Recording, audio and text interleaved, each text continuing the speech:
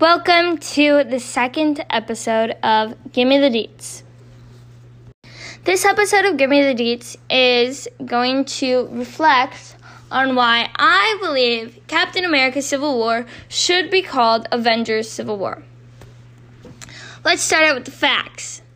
This is after the Sokovia accident in Age of Ultron, and when you hear the title, Captain America Civil War, you're like, what's that about? Like, how could Captain America have a civil war? And you'd think it'd be something totally different than what it actually is. If you say Avengers Civil War, that kind of reflects on how it will be the Avengers going against the Avengers, because they would be going against each other, and that would create a civil war, because that makes sense. And it's all about the Sokovia Accords, which are a huge problem. But saying Captain America Civil War really doesn't make sense to me, because this is all about the whole Bucky incident, and then how Bucky killed Steve's parents and all that jazz. So I do get why Captain America Civil War, like Captain America makes sense, but because it is a lot about Cap, but it's also a lot about Iron Man. And it's a lot about how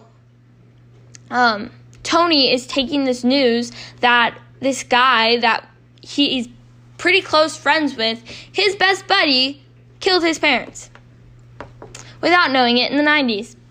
So I think that each side is just as prominent in this movie. So saying that it's only Cap's movie instead of adding all of the Avengers into it, because this really is an Avengers movie when you look at it. This is where we get introduced to Ant-Man, like Scott Lang, and Peter Parker as Spider-Man. Like, this is where they enter the MCU as well. And I feel like it should be shown that this is all of the Avengers. This isn't about Cap. It's not about him. Sure, he is a leader of one of the sides, but Iron Man is a leader of one of the sides. So it could easily be Iron Man Civil War as Captain America Civil War.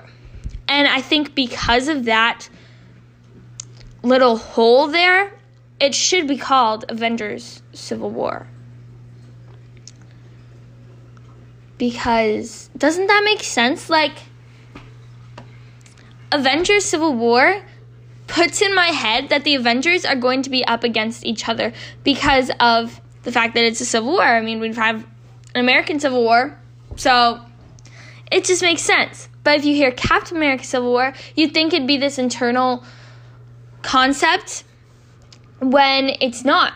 It's him against the government and against Tony Stark and the Avengers that stand behind Tony. So saying Captain America Civil War doesn't make sense, and that is why I believe it should be called Avengers Civil War. Thank you, and good night.